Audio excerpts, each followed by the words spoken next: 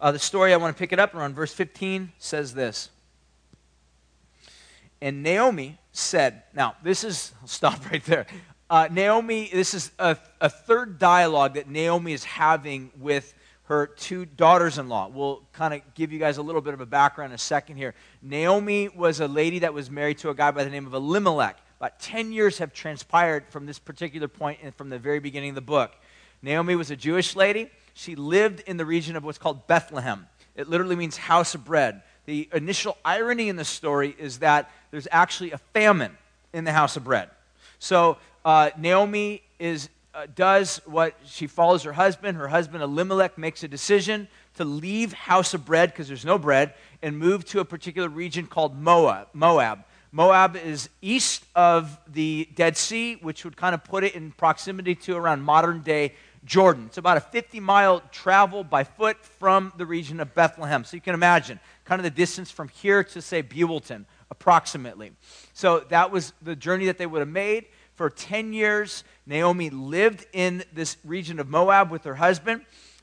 She had two sons, and her two sons ended up getting married. Her two sons married not Jewish women, but married Moabite women, which was kind of a bummer because good Jewish families would want to keep the Jewish faith within the family, but because there were no other Jewish women to marry, they married outside of the Jewish family, ultimately outside the Jewish tradition, would have married these two female Moabite pagan / women, and they would have been brought into the family. Unfortunately, in kind of some unfortunate events, Naomi's husband, Elimelech, died.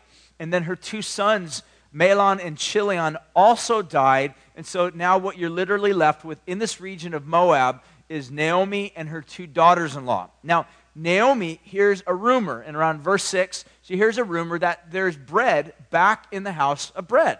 That somehow God's visited his people in the region of Bethlehem, and that the drought's over, and that there's food back in the region of Bethlehem. So Naomi does what what you would imagine most people would do in her case. She kind of begins to make a journey back into the region of where she once came from. However, this presents kind of a difficult situation because as she's walking back, her two daughters-in-law are following her. Now, the problem is that to bring two Moabite women back into the region of Bethlehem would be very difficult. For one, these two women that are following Naomi are not only widowed, but they were married for 10 years and never had a baby, meaning they were infertile. So to one, not only be women, but Moabite women outside of the tribe of Bethlehem or outside of the tribe of the Jewish people, but also women that were widowed and also women that were infertile would have been sort of kind of a quadruple blow against them in that ancient culture. They would have been identified or marked as damaged goods. They would have been marginalized. Rumors would have been spreading around that these women are infertile, and back in that day, that male-dominated culture, for you to get married as a male, you'd want to make certain that you would marry a female that could have a lot of babies. That's just the way that it was. And so these girls would have been going back into a region that really presented not much for them. They would have been minorities, they would have been marked, and they would have been marginalized. Okay? And so as they're on their way back, Naomi stops and 3 speeches, the narrator tells us, tries to talk her two daughters-in-law out of following her. The second daughter-in-law, her name's Orpah, she decides to not go along. She does what is probably most natural or most normal. She decides, rather than going back into a foreign land to where she would be a minority, to where she would be marked out, to where she would be marginalized, she decides to head back to Moab, where she was most familiar with. And so the story picks up right at the end of the second dialogue or the second convincing argument that Naomi's trying to say to these two daughters. Orpah has already turned back. Now Ruth kind of enters into the storyline now, and Ruth begins to engage with Naomi because Naomi tries to talk Ruth out of coming, saying, I have nothing to offer you. There are no men that are going to want to marry you. You have no life whatsoever moving back with me into the region of Bethlehem. That's where the story picks up. Verse 15, the third dialogue, and then Naomi said, see, your sister-in-law has gone back to her people and to her gods. Return after your sister-in-law. But Ruth said, do not urge me to leave you, for I will return from, do not urge me to leave you from, or to return from following you. For where you go, I will go. Where you lodge, I will lodge. Your people will be my people, and your God, my God. Where you die, I will die, and where you will be buried, I will be buried. And may the Lord do so to me also, if anything but death parts me from you.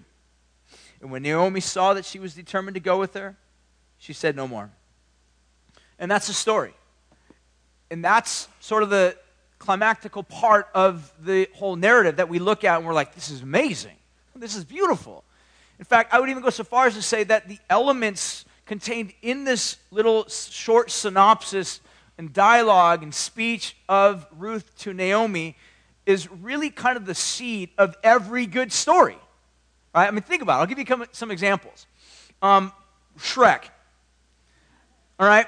It's a story of a lady, a girl, beautiful lady, who decides to actually embrace the suffering or the pain of the ugly ogre because she loves him. She's willing to become an ogre for the sake of an old, ugly ogre because of love. It's also the story of Romeo and Juliet, to some degree, that there is a sense where they're willing to make this sacrifice. They're willing to pay the ultimate price, if need be, for the sake of love. It's also the story, to some degree, more or less, if you are familiar with the story or the movie called Shadowlands. It was a story about the life of C.S. Lewis. C.S. Lewis was an author. He'd written a lot of books. But in this particular case, the movie was actually written about the life of C.S. Lewis. And in the story, C.S. Lewis falls in love. He's a professor, and this is his life. And he was always living in the ivory towers and never really had much contact with the outside world. He was just always living in his own mind, writing stories, thinking things, and whatnot. And then all of a sudden, he comes in contact with this gal by the name of Joy. He falls in love with her, and he realizes something that he never really realized before. He's fallen in love. And all of a sudden, the way the storyline kind of progresses throughout the movie, she comes to find out she's got cancer. But he decides, nonetheless, to actually embrace her, to marry her, knowing that marrying her is also ultimately going to lead to her death. She'll die. She's got cancer. She's going to die. So by marrying her, he's also marrying himself to pain. But it's okay, even though it's tragic, even though it's hard, even though it's painful, because he loves her. Kind of the same story if some of you are like Lord of the Rings fanatics, all right? Remember, and I'm going to get this wrong because I'm not a huge, I like Lord of the Rings, but some of you guys are like Lord of the Rings geeks, and so if I speak heresy right now, you can correct me afterwards and I'll repent. But the reality is there's a girl, an elf, I should say. I don't know if you could call them girls, but she's an elf, female, whatever that is. And Arwen? Arwen. Who said Ariel? It's not, I think that's a different movie. Ariel?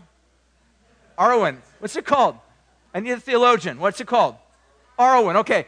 She's an elf, but she falls in love with Aragon? Okay. What? Aragon. What is it? Aragon. Okay. All right. Here we go. We got group collaboration here. She falls in love with him, but she's willing, she knows if she loves him, falls in love with him, wants to engage him for the rest of her life, she's got to let go of being an elf. She's got to become human. She's got to embrace pain and mortality. And the storyline is that because of love, she's willing to embrace pain, willing to embrace suffering, willing to embrace all the simple tragedies that are going to go along with life because of love. I mean, this is the stuff that movies are written about, books are written about. We wish somehow our lives would somehow tap into this stream of life or this narrative. When people daydream about this stuff, they're like, I wish this would happen to me one day. But then reality strikes us and we're like, I know it's not, right? Because you know why? We're so cynical. We're just like, it happens to everybody else. It happens on the silver screen. It happens on TV. It happens in the movies. But it will never, ever happen to me. And if it does happen to me, it'll all end up in something bad anyhow. Because we have this mentality where we're just like perennial cynics. I mean, I'm a cynic. I mean, to be quite frank with you, I can identify cynics because I'm one of y'all. I mean, I know what it's like. I lived that. I remember, for example, for me, when I was around 12 years old, 14, somewhere around there, my parents actually got a divorce. And I remember sort of this mentality in my mind thinking, I don't ever want to get married. I have no desire whatsoever to get married because I know what marriage does. I know what it's like. I know the pain that goes along with it. I had all these visions in my mind of my mom and dad fighting and arguing, and things being thrown around. And I told myself, I never want that. So I was totally cynical. I was cynical of any type of relationship. And then when I became a Christian, just before I turned 16, things started changing. I mean, not so much where I'm just like, oh, I want to get married now. But it was like the thought of like entertaining, like, well, maybe, you never know, if I meet the right person. And then all of a sudden, I met my wife, and I had to completely rewrite my life story, all right? I'm like, all right, well, maybe I spoke out of line like years ago, and, maybe I'll make an exception. But the reality is I still didn't know what a good marriage looked like. I didn't have it identified for me. I didn't have it outlined for me. I couldn't like look at it and just say, this is what it looks like. I mean, but literally by God's grace, I can say we just celebrated 20 years of marriage. Totally God's grace. That's a good thing. It's God's grace, of course. But my point is that what I'm trying to say is that we can easily become cynical over certain things because we wish somehow that story of love, that someone would show great kindness and affection and love and loyalty to us, irregardless of what types of circumstances might be in a person's life, and that they're willing to just sell everything and lay everything aside just to come alongside of us and say, I'm committed to you. I mean, isn't that what all of us would love to have? To have somebody, regardless of what type of personality we are, regardless of what types of flaws we feel, regardless of the ugliness that we sense inside of us, to have somebody come up to us and say, I commit myself to you. You have nothing to offer me, and I don't want anything back from you. I just want to come alongside you and be your lifelong companion. There's something humanizing about that. There's something about that just affects us on this level of pure humanity. And this is what makes the story of Ruth's commitment to her mother-in-law, Naomi, so phenomenal. So what I want to do right now is I want to take a look. There's at least 4 things that I see in kind of this speech that Ruth says to Naomi that I really want to try to identify and understand, that I think that really make this speech that Ruth makes to Naomi so beautiful. And the first of which is that it's sacrificial. So in other words, Ruth recognizes that she's willing to lay aside and give up all sorts of comfort and security for the sake of being basically a vagabond, a sojourner. And we see that because here's what she says, where you go, I will go. Where you stay, I will stay. In the actual Hebrew, the word stay, it doesn't mean like, some of your translations might say, where you lodge, I will lodge. It makes it sound like, she's just going to go find this nice house, maybe along the Mediterranean Sea. It's like beautiful, it's an amazing view. But that's not the word. It's actually the word sojourn. Translated in other versions, sojourn, meaning that if you got to be a vagabond for the rest of your life, I'll follow you. I'll let go of any security, any comfort, any entitlement that I would have or think I should have for security and comfort, just to go along with you, to be along with you. The second thing we see that she was also willing to leave her house and her home and join this completely foreign people, because she says, your people will be my people. And again, originally her people were the Moabite people, and they were natural enemies. The Moabites, I mentioned this to you guys a couple weeks ago, the Moabite people are a tribe of people that kind of came out of an incestuous relationship of Lot. Remember Lot? Lot had a daughter, and out of his daughter, they had this incestual tribe that came out. They were called the Moabites, and that's where these people came from. So the Moabites were sort of enemies to the Jews. They didn't like the Jews didn't like the Moabites, and they treated them as such. And so she's literally saying, look, I'm from the Moabite clan, I'm from the Moabite tribe, but I'm willing to leave my people in order to go to your people, to go to a people that actually hate me. Your people despise me. I realize I'm going to go there, and I have no guarantees whatsoever of a life ahead of me. The only thing that I would assume would be that I would be marked, people would gossip about me, people would not like me, and I'll be mistreated. But I'm committed to you.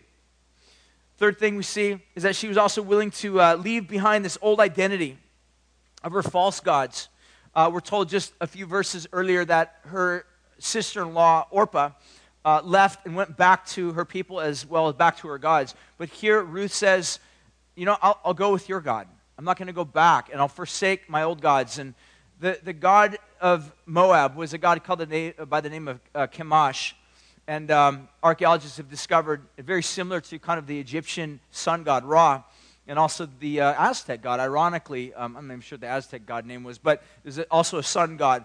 And you can imagine back in those ancient civilizations when people lived in the desert, the most ferocious type of elements they would face was the sun in the middle of the summer. You can imagine how intensely hot it would be. People would literally die because of heat stroke, things of that nature. And so they kind of deified the sun.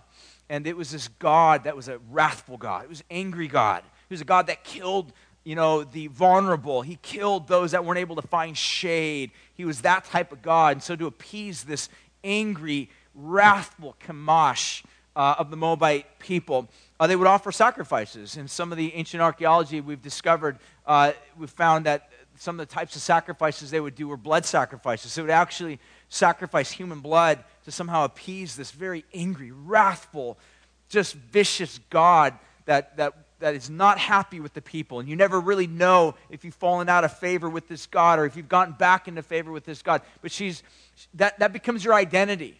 It's one of the reasons why oftentimes some of these ancient civilizations and these ancient tribes, they were like warlords, and they would fight all the time.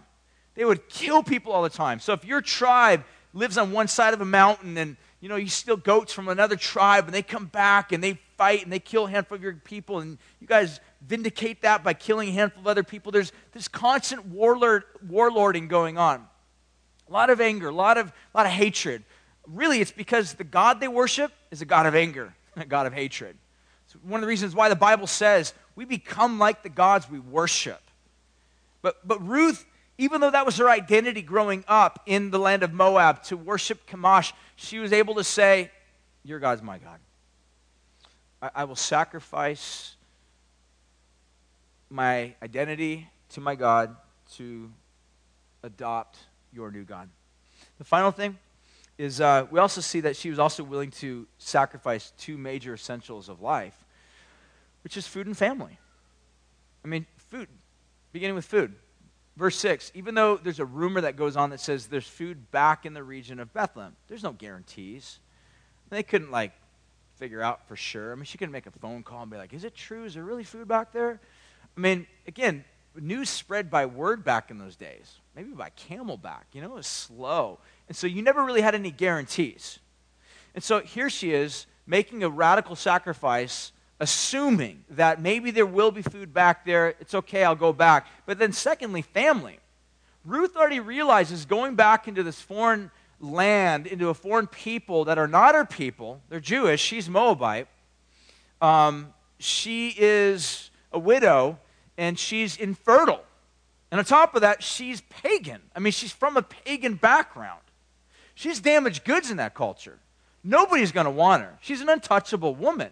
She's somebody that nobody wants to have anything to do with. In some ways, it kind of reminds me of what typically can happen in some Indian cultures today in the world, in India, where if a woman is married and her husband dies, this still happens certain portions and tribes throughout India, where if a husband dies, this woman, who is now a widow, they used to have sort of a rite or a practice, they called it sati, S-A-T-I, where typically when a husband died, they would burn his body, and it was actually encouraged to tell the woman to jump on the fire to kill herself. Because once your husband dies, you don't have a life anymore. You're worthless. Your identity died with your husband. All that you are, your entire identity was literally found in your husband. If your husband's gone, you don't live anymore.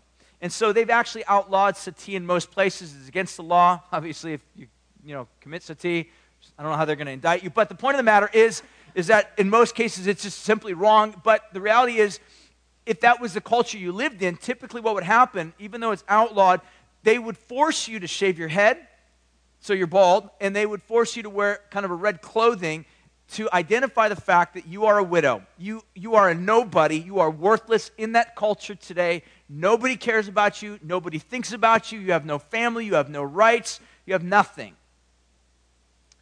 You're outcast. And that's Ruth, the Moabitess. She has no guarantees of any family. She comes back into this culture realizing no one's going to want me. I'm infertile. I'm a widow. I'm a female.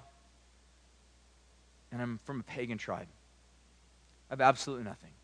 but she's willing to sacrifice that and say, I'll follow you. In some ways, it kind of reminds me of what Jesus says in John chapter 12, verse 24. He says, unless a grain of wheat falls to the ground and dies, it remains only a single seed. But if it dies, it produces many seeds. So it's as if Jesus is always drawing these analogies from nature. And he's just like, you know what? Following me is like a seed. A seed. You take a seed. It doesn't look like much. It's not very pretty. There's nothing sensational about a seed. But that seed has to go into a ground. And before that seed's going to begin to germinate and grow, it's got to basically die. It will be alone in the ground, under the soil, compacted under soil. And at some point, it's dead. It's alone. It's alone. There's nothing with it whatsoever. But that seed actually has entered into a new phase of life. And in some ways, it's Ruth. She's like this seed that died. She's like this woman that says, I die to everything. I die to my old life. I die to my comforts. I die to my hopes of ever having food or ever being a part of a family. I die to it all because I'm counting this cost. And we'll look at what I think motivated Ruth to make this radical step in a second. The next thing that I notice is that what makes Ruth's love so beautiful is that it's courageous. It's courageous. C.S. Lewis said this about courage. He said, courage is not simply one of the virtues, but the form of every virtue at the point of testing. I love that. He's like, look, courage is not just like one virtue among 50. It's the summation of every virtue under pressure. You know, kind of when you see in the news and some guy like maybe saves something or he's like becomes a hero and everybody's like, what made you be a hero? And the guy's like, I don't know. I just did what I thought came natural in the moment. I went and I rescued the cat. And everybody's like, that's amazing. He's like, it was just normal. And, you know, for him, some people are like, he's just trying to be all, like, nonchalant about it. But in reality, that's just the way he feels. He's just like, look, in the moment, I just did what most people would have done. I love Band of Brothers. There was a movie put out many years ago called Band of Brothers. And I love it. There's, like, all these, like, little interviews intermittently throughout the series. And there's these, you know, old guys, like, in their 80s and 90s. And they're chatting about like what happened way back in the day. And these guys are heroes. I mean, they literally are heroes. They fought, they survived, they lived to tell the story of it. And these guys are so nonchalant about it. They're like, yeah, you know, I went in and I saved Jack and pulled him out. He had both of his legs blown off, but it's cool. I just carried him out through. I was shot at and, you know, had a landmine. And he's all, but I just did what was normal. This is courage. They were just doing what came natural in the moment. It was sort of the summation of all of these virtues. And that's exactly what Ruth did. Ruth just kind of looked at the moment and says, look, all that I realize is that I don't know much about what lay ahead of me. But what I do know right now is I know I'm deeply committed to you, Naomi. So committed, here's what she says. It's profound. Take a look about verse 18. She says, where you die, I will die. Where you are buried, I will be buried. May the Lord do so to me also and more also if anything else but death parts me from you. So here's what she says. She actually calls down a curse. She says, I'm so committed to you that God bring wrath and judgment down upon me in the same way that he brought calamity upon you. Let God bring that and even more so upon me if I break my oath. Can you imagine that? I mean, was she just kind of making this stuff up? I don't think so. Was this just some sort of a sentimental plea? I think Ruth really meant it. She was so deeply committed. She just simply says, Naomi, your life was a tragedy, but I vow to bear that same tragedy if I break my word to you. It's total courage. It's one of the reasons why we love this story. Third thing is that Ruth, this love that she has for Naomi is so beautiful because it's unconditional. It's unconditional. This is kind of an amazing reality, is that nowhere in the story, in fact, I would say the argument for this is based upon what's not in the story, because there's really nothing that would indicate the fact that there were any strings attached, no conditions. In other words, Ruth wasn't like, look, I'll come with you as long as you can guarantee me that nice house on the Mediterranean Sea, all right? I'll come with you as long as you write me into your will. Or I'll come with you as long as you can assure me that there's, you know, some good-looking guy somewhere in your city, all right, that I can maybe get married to. I'll come with you as long as there's some sort of pay recompense given back to me. Like, there's no strings attached whatsoever. It's completely detached from any type of obligation. She's not expecting anything at all from Ruth because she realizes that that Naomi has absolutely nothing to offer Ruth. So Ruth is able to say, I'm committing myself to you with no conditions. There's nothing I expect from you at all. Look, the bottom line is this, is that in our culture, we really don't think like this, do we? I mean, so much of the way that we operate is very conditional. Very conditional. We make obligations, but they're not obligations on the same level as the way Ruth made this obligation. We make obligations that are lesser than. Our obligations are often based upon, I'll do this for you as long as you do this and this and this and this and maybe this for me. And then I'll do it. In fact, most of the time, what we expect in return is never even mentioned or never even voiced. I'll give you an example of this. I see this a lot, for example, even within churches, within families, outside of the actual nuclear family. I think the closest thing you have to that is like a church. You have a church family. People get together. And in a lot of ways, people are very different. They bring very different personalities and temperaments and whatnot to the table. And so you have this group of people that are united under Jesus Christ, even though there may not be a lot of other things that unite them. They're united by Jesus Christ. But the reality is that within the church, you've got varying levels of commitment. There are some people that are totally committed, some people that are kind of on the outskirts, some people that are more cynical. They sit every single Sunday, they listen, they watch, they critique, they judge, but they sit on the sidelines. They treat the church more like you would treat a hotel room than you would actually treat a home. It's just a place, something that you use, you take care of the goods and services, and then when you're done, you leave your towel sitting on the ground, and you don't really care because you know that there will always be somebody there to clean up after your mess. It's the way oftentimes people act. But every once in a while, you get some people that are like, I really want to jump in. I really want to serve. I really want to just commit myself to this family, to this group, to these people. And what oftentimes I've observed over the years is that sometimes people can start out very excited, they're happy, they're very committed, they're very active, they jump in, they give out a lot. But what ends up happening is at some point over the years, they become very bitter. They become very bitter. There's a discontentedness, there's a disconnect, there's a distancing. And oftentimes one of the reasons why this happens is because even though the commitment may have started out on an unconditional level, like, I love Jesus, I want to serve. What ends up happening is it morphs. The default mode of our heart is to go back and to want to make certain that we become sort of the center of everything. So here's what happens. We begin to think that I want to be recognized, or I want credit for something, or I want to be acknowledged, or I want to be paid, or I want something. And what happens is because there's no recognition, voices don't get heard oftentimes, the recognition doesn't come the way that you want it, because oftentimes these things become affirmation-type idols. What I mean by that is idols that have to do with affirmation. I really desperately long for the affirmation from somebody else.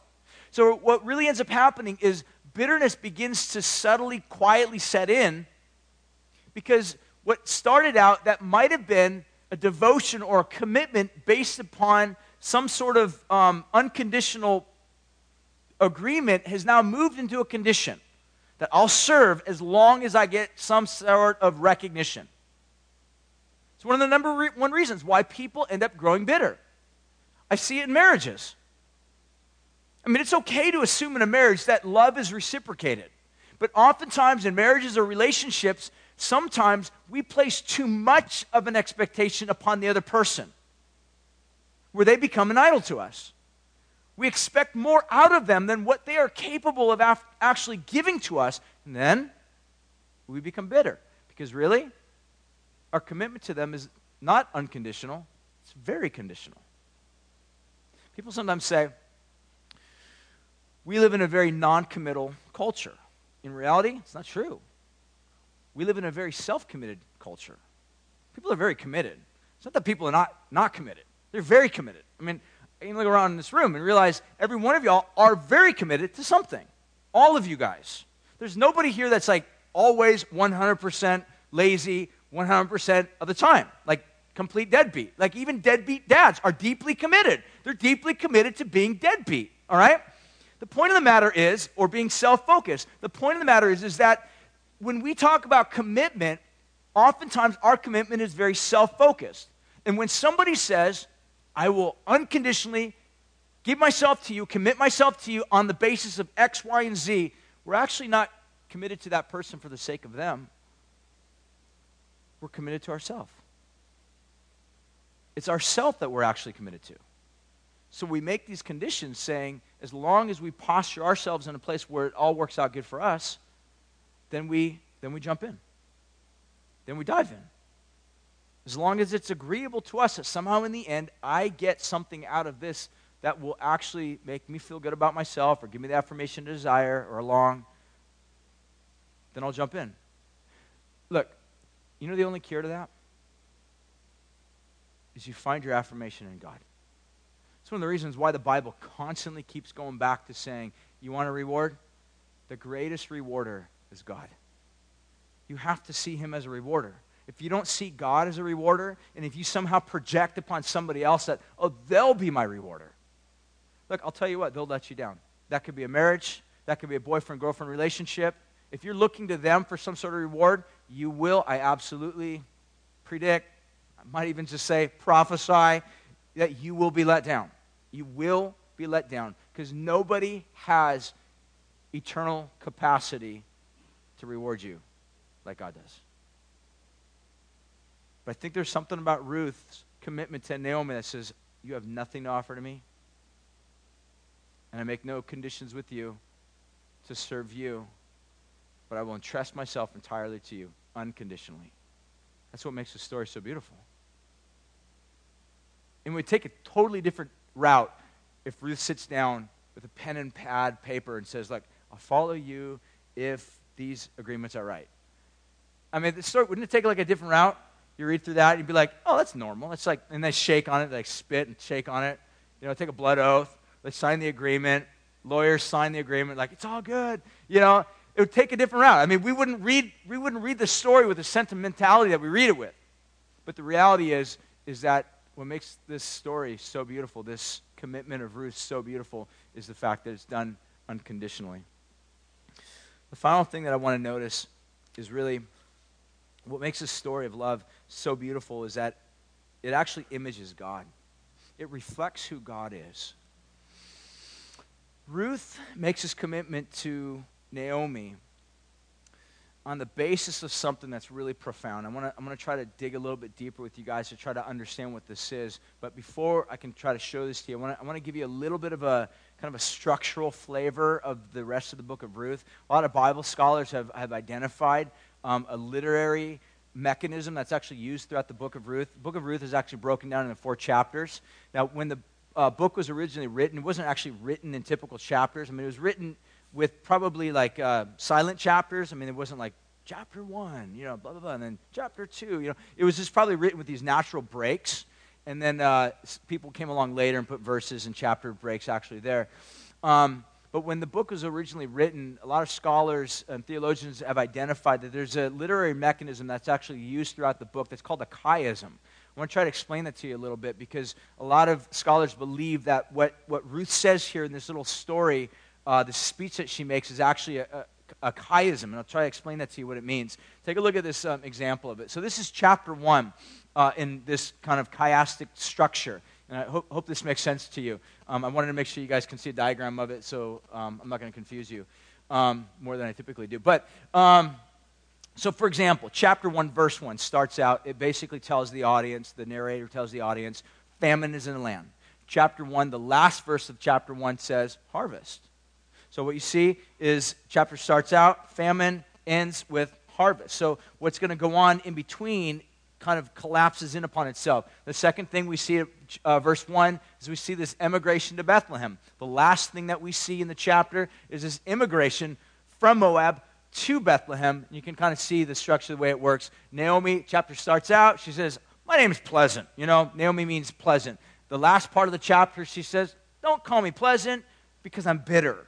So you see kind of this chiastic structure where you see the beginning verse, the last verse, second to last verse, so on and so forth, kind of moving together towards the center part. So verses 11 to 13, you kind of see the center of this entire chiastic structure, typically identified as Naomi saying, I cannot fulfill my obligations, this idea that she has no ability, no means, no way to be able to somehow figure out how she can solve the problem or the puzzle that's in the book of Ruth.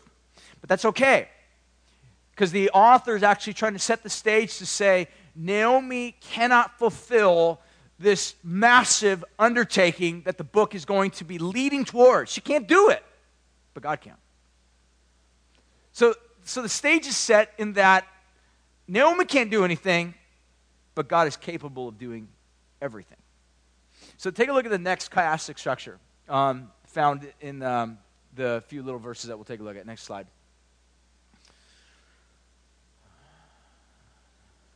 Never mind. I'm sure it'll come up there. Verses 16 to 17. Okay, here we go. So you'll see, first one, it says this, where you go, I will go. That's kind of paired with the last thing that she says there, where she says, and there I will be buried. So wherever you go, I'll be buried there. Secondly, she says, where you stay, I will stay. Or where you dwell, I will dwell. But wherever that is, I'll die there. And then in between, sandwiched in between, is the two major, the crux of everything that she's saying here. And here's what she says. Your people, in fact, the way the structure, the actual structure of the Hebrew that's written here is verse 1, the part where she says, where you go, this is sort of looking into the future. She says, look, wherever you go, I'll go. Wherever you stay, I will stay. Wherever you die, that's where I will die. So she's actually projecting, looking in the future, saying, this is what will happen one of these days, and I'm making my covenant promise to you to be faithful to you in this. But here's what she says in between, sandwiched in between all this. She says, your people, some of your translations might add it like this, but this is incorrect. She does not say, your people will be my people. The actual Hebrew says, your people, my people. The second thing, she doesn't say, your God will be my God. She's actually saying, your God, my God. In other words, this is in the now. So here's what Ruth's trying to say. Naomi, I can't leave you. I'm deeply committed to you, and I'm deeply committed to your people because, here's why. Your God is my God. What you're reading here is one of the most beautiful examples in the Old Testament, literally, of a conversion. Like somewhere on the road between Moab and Bethlehem are two women full of grief, pain, sorrow. They know by nature they're totally marginalized. They will be forgotten. Nobody will care about them. There's nobody looking out after them, so they think. There's no hope for them. There's no anticipation of a better life moving on into the region of Bethlehem. But in their minds, they're just left with this assumption that nobody's caring for us. All we simply have is nothing but the bitter providence of God. And in the middle of all that, Ruth says, I'm going to follow your God.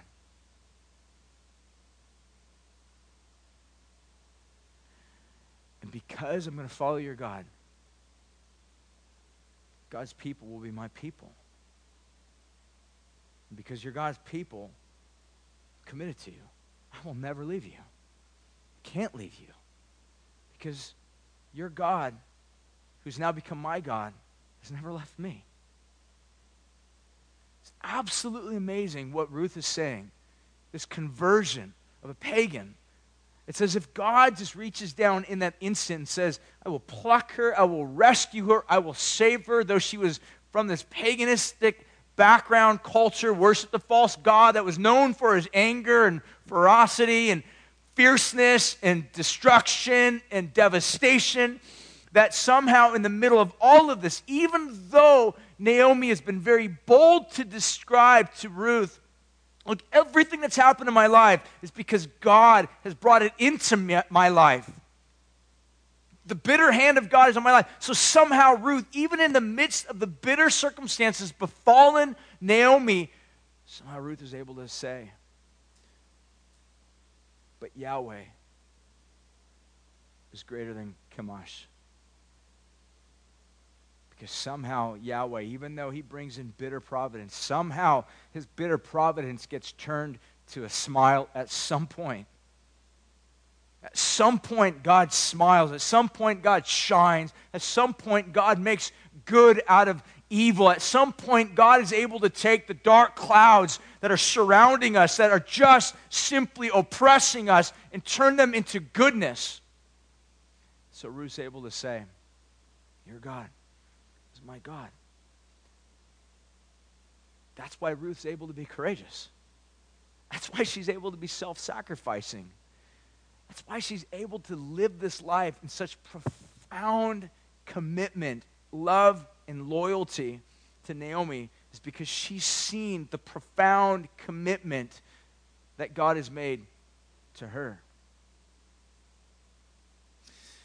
During the time of Ruth, we're told, again, kind of a little bit of a hint at the end of the story, that all of this takes place during the time of the barley harvest, which is interesting because the Bible once in a while kind of puts these little dates in there and we can read it, and all of a sudden it identifies to us kind of a calendar year when this took place. So barley harvest, interestingly, is associated with what we typically call Shavuot, or the Feast of Pentecost.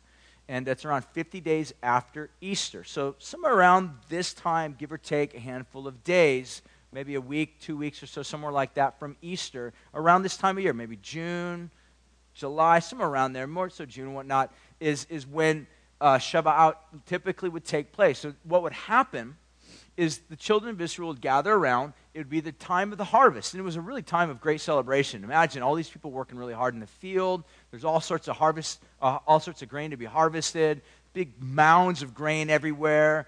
It was a time of great celebration, jubilation. You work really hard. Imagine like 15-hour days because they'd work up from sun up to sundown. So you can imagine everybody's just pooped working out really hard. And you know, just everybody's making money hand over fist because everyone's prosperous. And usually at nighttime was time of great celebration. But once the final harvest came in, everybody was stoked, man. They would just party. They would drink good wine. They would eat good food. Celebration would be going on all over the place. And typically is a way for them to remember that, wow, God has shown up. God has actually visited us. God has demonstrated his covenant faithfulness to us because he brought us food. Because you got to think of it this way. I mean, they didn't go down to Vons and buy groceries. They didn't have Trader Joe's. I know that's really hard to imagine life without Trader Joe's, but that's the way it was back then, you know. And I know it was a lot tougher back then, but the reality is that that's just how they lived. They lived off of the land. And so when they had these moments of harvest, it was a time of great celebration. And traditionally, during the time of Pentecost, today, Jews actually read the story of Ruth, because it's a story that they recognize. It's identified during the time of Shavuot, and they would read the story, and they would be reminded of God's covenant faithfulness to his people during that time, that God has not forsaken them. God doesn't leave his people. In fact, God covenants himself to his people and never leaves them, never forsakes them. And so about 1,500 years or so later, from this story, we come to another story during the time of Pentecost. I want you to turn there real quick. It's in the book of Acts, chapter 2. And I'll set the background for you very quickly. It's a story when the children of Israel, Jesus came to them, Jesus died, Jesus rose again from the dead, and he ascends up into heaven, and all of a sudden the church is alive. Man, I mean, God is moving in a profound way in sort of this newly formed, what's called Messianic community. It's a community of Jews, but they've been moved because the Messiah came. Jesus has come. Life has been given to them. Their lives are different. And so what happens is they're sitting around waiting during the time of Pentecost. And it would imagine, wouldn't it be interesting that there they are in the upper room, actually reading the book of Ruth, reading this exact story that we just read about God's covenant faithfulness to provide, to actually give life, to breathe life into his people, somehow miraculously, beautifully. And so then all of a sudden we're told in this story that this sound of a rushing mighty wind comes in, and the people there in this early church in this upper room are filled with the Holy Spirit, begin to speak in unknown languages, just miracles begin to happen, certain great things begin to take place, transpire. A bunch of people come in, they're kind of confused as to what's going on, and Peter responds to them and says, this is what happened, this is a result of God's doing, God showed up, God has actually visited his people, he's taken all sorts of people, brought them together in this one loaf, this church, and God's moving, God's working, and then he preaches the gospel to them about what Jesus did. In other words, what he's pointing out to them is that God is actually not forgotten his people. He's not forsaken his people. That's what we're prone to think, isn't it? When we suffer, when we go through hard times, we think maybe God bailed. Maybe God just left. Maybe he no longer is in control. Maybe he really no longer cares. Maybe he is in control, but he doesn't have all power to somehow help us in the midst of our pain. Or if he is all powerful, he's not all loving. But the story of the Bible and the story of Ruth is that no, God is actually all powerful, and he is all loving, and he's always in control. And Peter shares this message, and his whole point is to say, and to prove the fact that God is all loving, prove the point that God is all powerful, Peter says, I want you to look at Exhibit A, Jesus on the cross. God came to you people who were stiff-necked, hardened, evil, wicked, covenant-breaking, deserving of nothing, no good thing. God came to you people, and he demonstrated outstanding, uncompromising, courageous, self-sacrificial love to you, demonstrated on the cross. And as a result of preaching that message, many people got saved. But listen to this last few verses. In about verse 45, chapter 2, it says this. And when they, in verse 44, I'll start with there. And all who believed were together and had all things in common. And they were all selling their possessions, belongings, distributing their proceeds to all as any as had need. And day by day attending the temple together, breaking bread in their homes.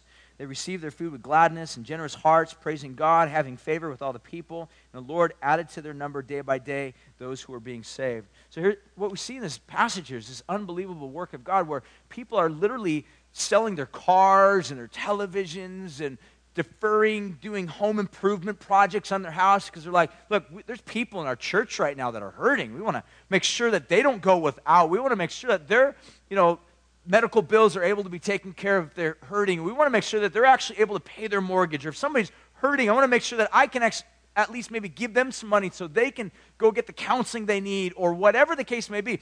You see a church of people very similar to what Ruth did with Naomi, making these radically courageous, self-sacrificial gestures. Why was Ruth able to do that? Why was the church able to do that? Because they saw the radical, courageous, self-sacrificial gestures that God did to them. Look, if we stop right here and we're just like, okay, you guys all like this story? It's a good story, huh? Loving people, sacrificing. If I were to stop right here and be like, okay, everybody go do it. Right? Just go be like that. And you're like, well, what does that mean? Like, do I turn to people and be like, your people will be my people. Your Starbucks, my Starbucks. Like, what does that mean? Like, how does it live itself out? And you walk out of here and you will actually at some point maybe start out with this mentality of like, oh, cool, I'll do it. This is awesome. This is how we should live. This is great. I'm so happy I'm part of this church. And then you will get out of here and you will try it for like 20 minutes and then you'll realize these people are ungrateful, they're unthankful, they never give back, all they do is complain. Curse these people, and you will become classic cynic.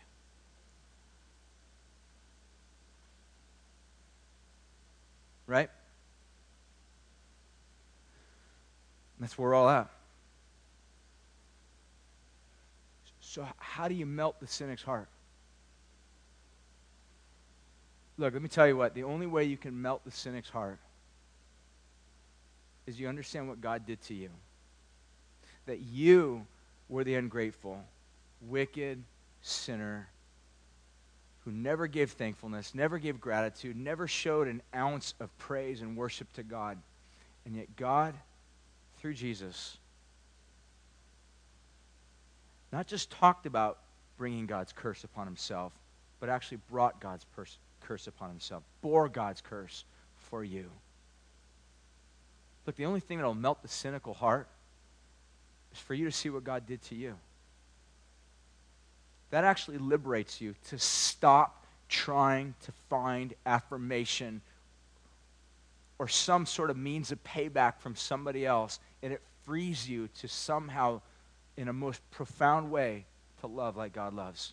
That means you can love people that will never, ever say thank you. You can love people that don't have anything to give back by way of gratitude. You guys, that's the gospel. That's the way it works. That works in a church. Or sometimes people come in and are like, I'll join the church, I'll be a part. And they get it like a week into it, like, this place sucks. Everybody's weird. They make fun of me. Just like, welcome to a household of sinners. All right, that's who we are. Or you're like, I'm going to get married, and I'll just find bliss, and it's amazing. And you get married, and you realize, the person you're married leaves things laying around, and there's just messes everywhere, and you're just like all disillusioned. You're like, I thought this was going to be amazing. And you're like, this stinks. Life is horrible. Or you're like, I'm going to have a kid. I'll be walking through the park with my stroller with all the other moms in their cute little strollers. I'll look really hip and look cool and have my baby and just push my child on the swing. And you realize they throw up. They always need their diaper changed. They're always taken. And they never say thank you. They never give anything back. And we become cynical because we fail to realize that all of that is who we are before God. And yet God has been incredibly gracious and kind, courageous, self-sacrificial to us.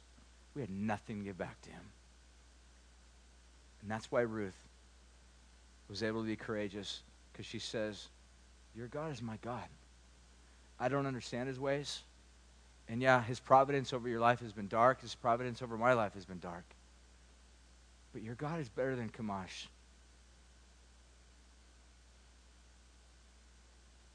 His ways are mysterious. I don't understand it, but he's a big God. And because he's my God, you're my sister, your people are my people. I can't betray that. We're going to respond.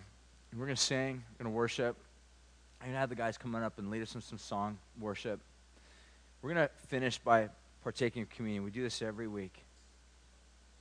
It's a way for us to remember the fact that when we take the bread and we drink the cup, we dip in the bread in the cup, it reminds us of what Jesus did for us on the cross. That we didn't deserve it. In fact, we were ill-deserving of God's richest blessings. Meaning we didn't just not deserve it, we ill-deserved it. Every bit of grace, kindness that God has ever shown to us, we've always taken that and used it for our own self-purposes, to boost our ego, to turn our back on God. And yet God kept giving, kept sustaining, kept showing kindness over and over and over again.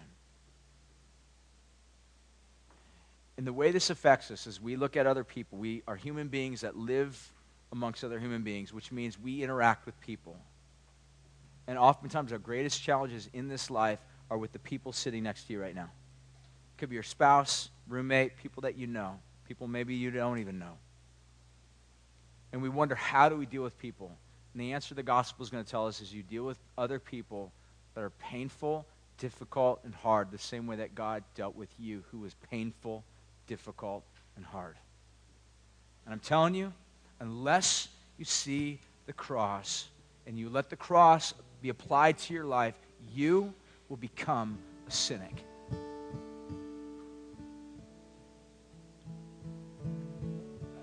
The cross melts our cynicism.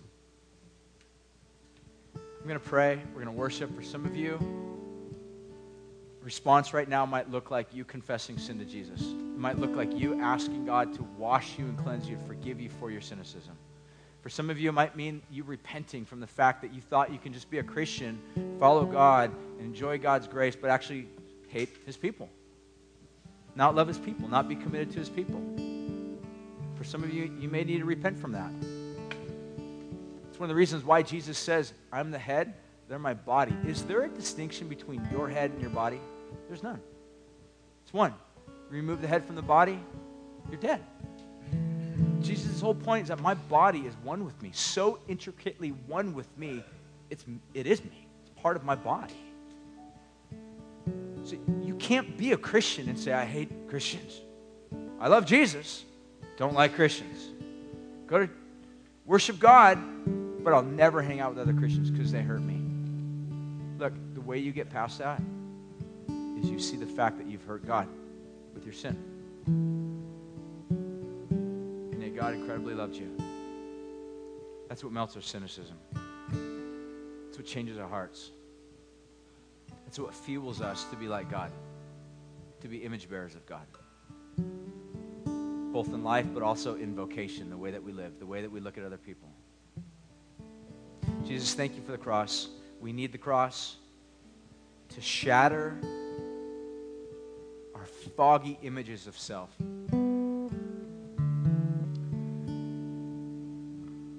God, we so oftentimes think that we are so much more deserving than what we really have.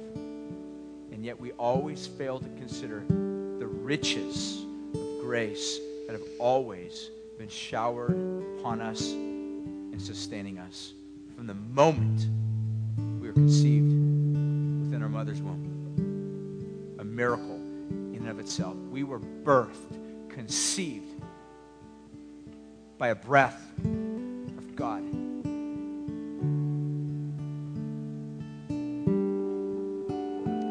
So God, I pray right now that you would humble us before you, melt our cynicism. But more than anything, God, I pray that you would just cause us to get a glimpse, a picture of the cross, where love and judgment both met, that Jesus took upon himself our curse so that we can take upon ourselves his favor before you, that we are accepted by you. Not just accepted, endured, but enjoyed and loved. God, you love us. So we partake of communion, remembering that. We confess sin, remembering the cross. We sing to you, God, right now because you're a worthy God.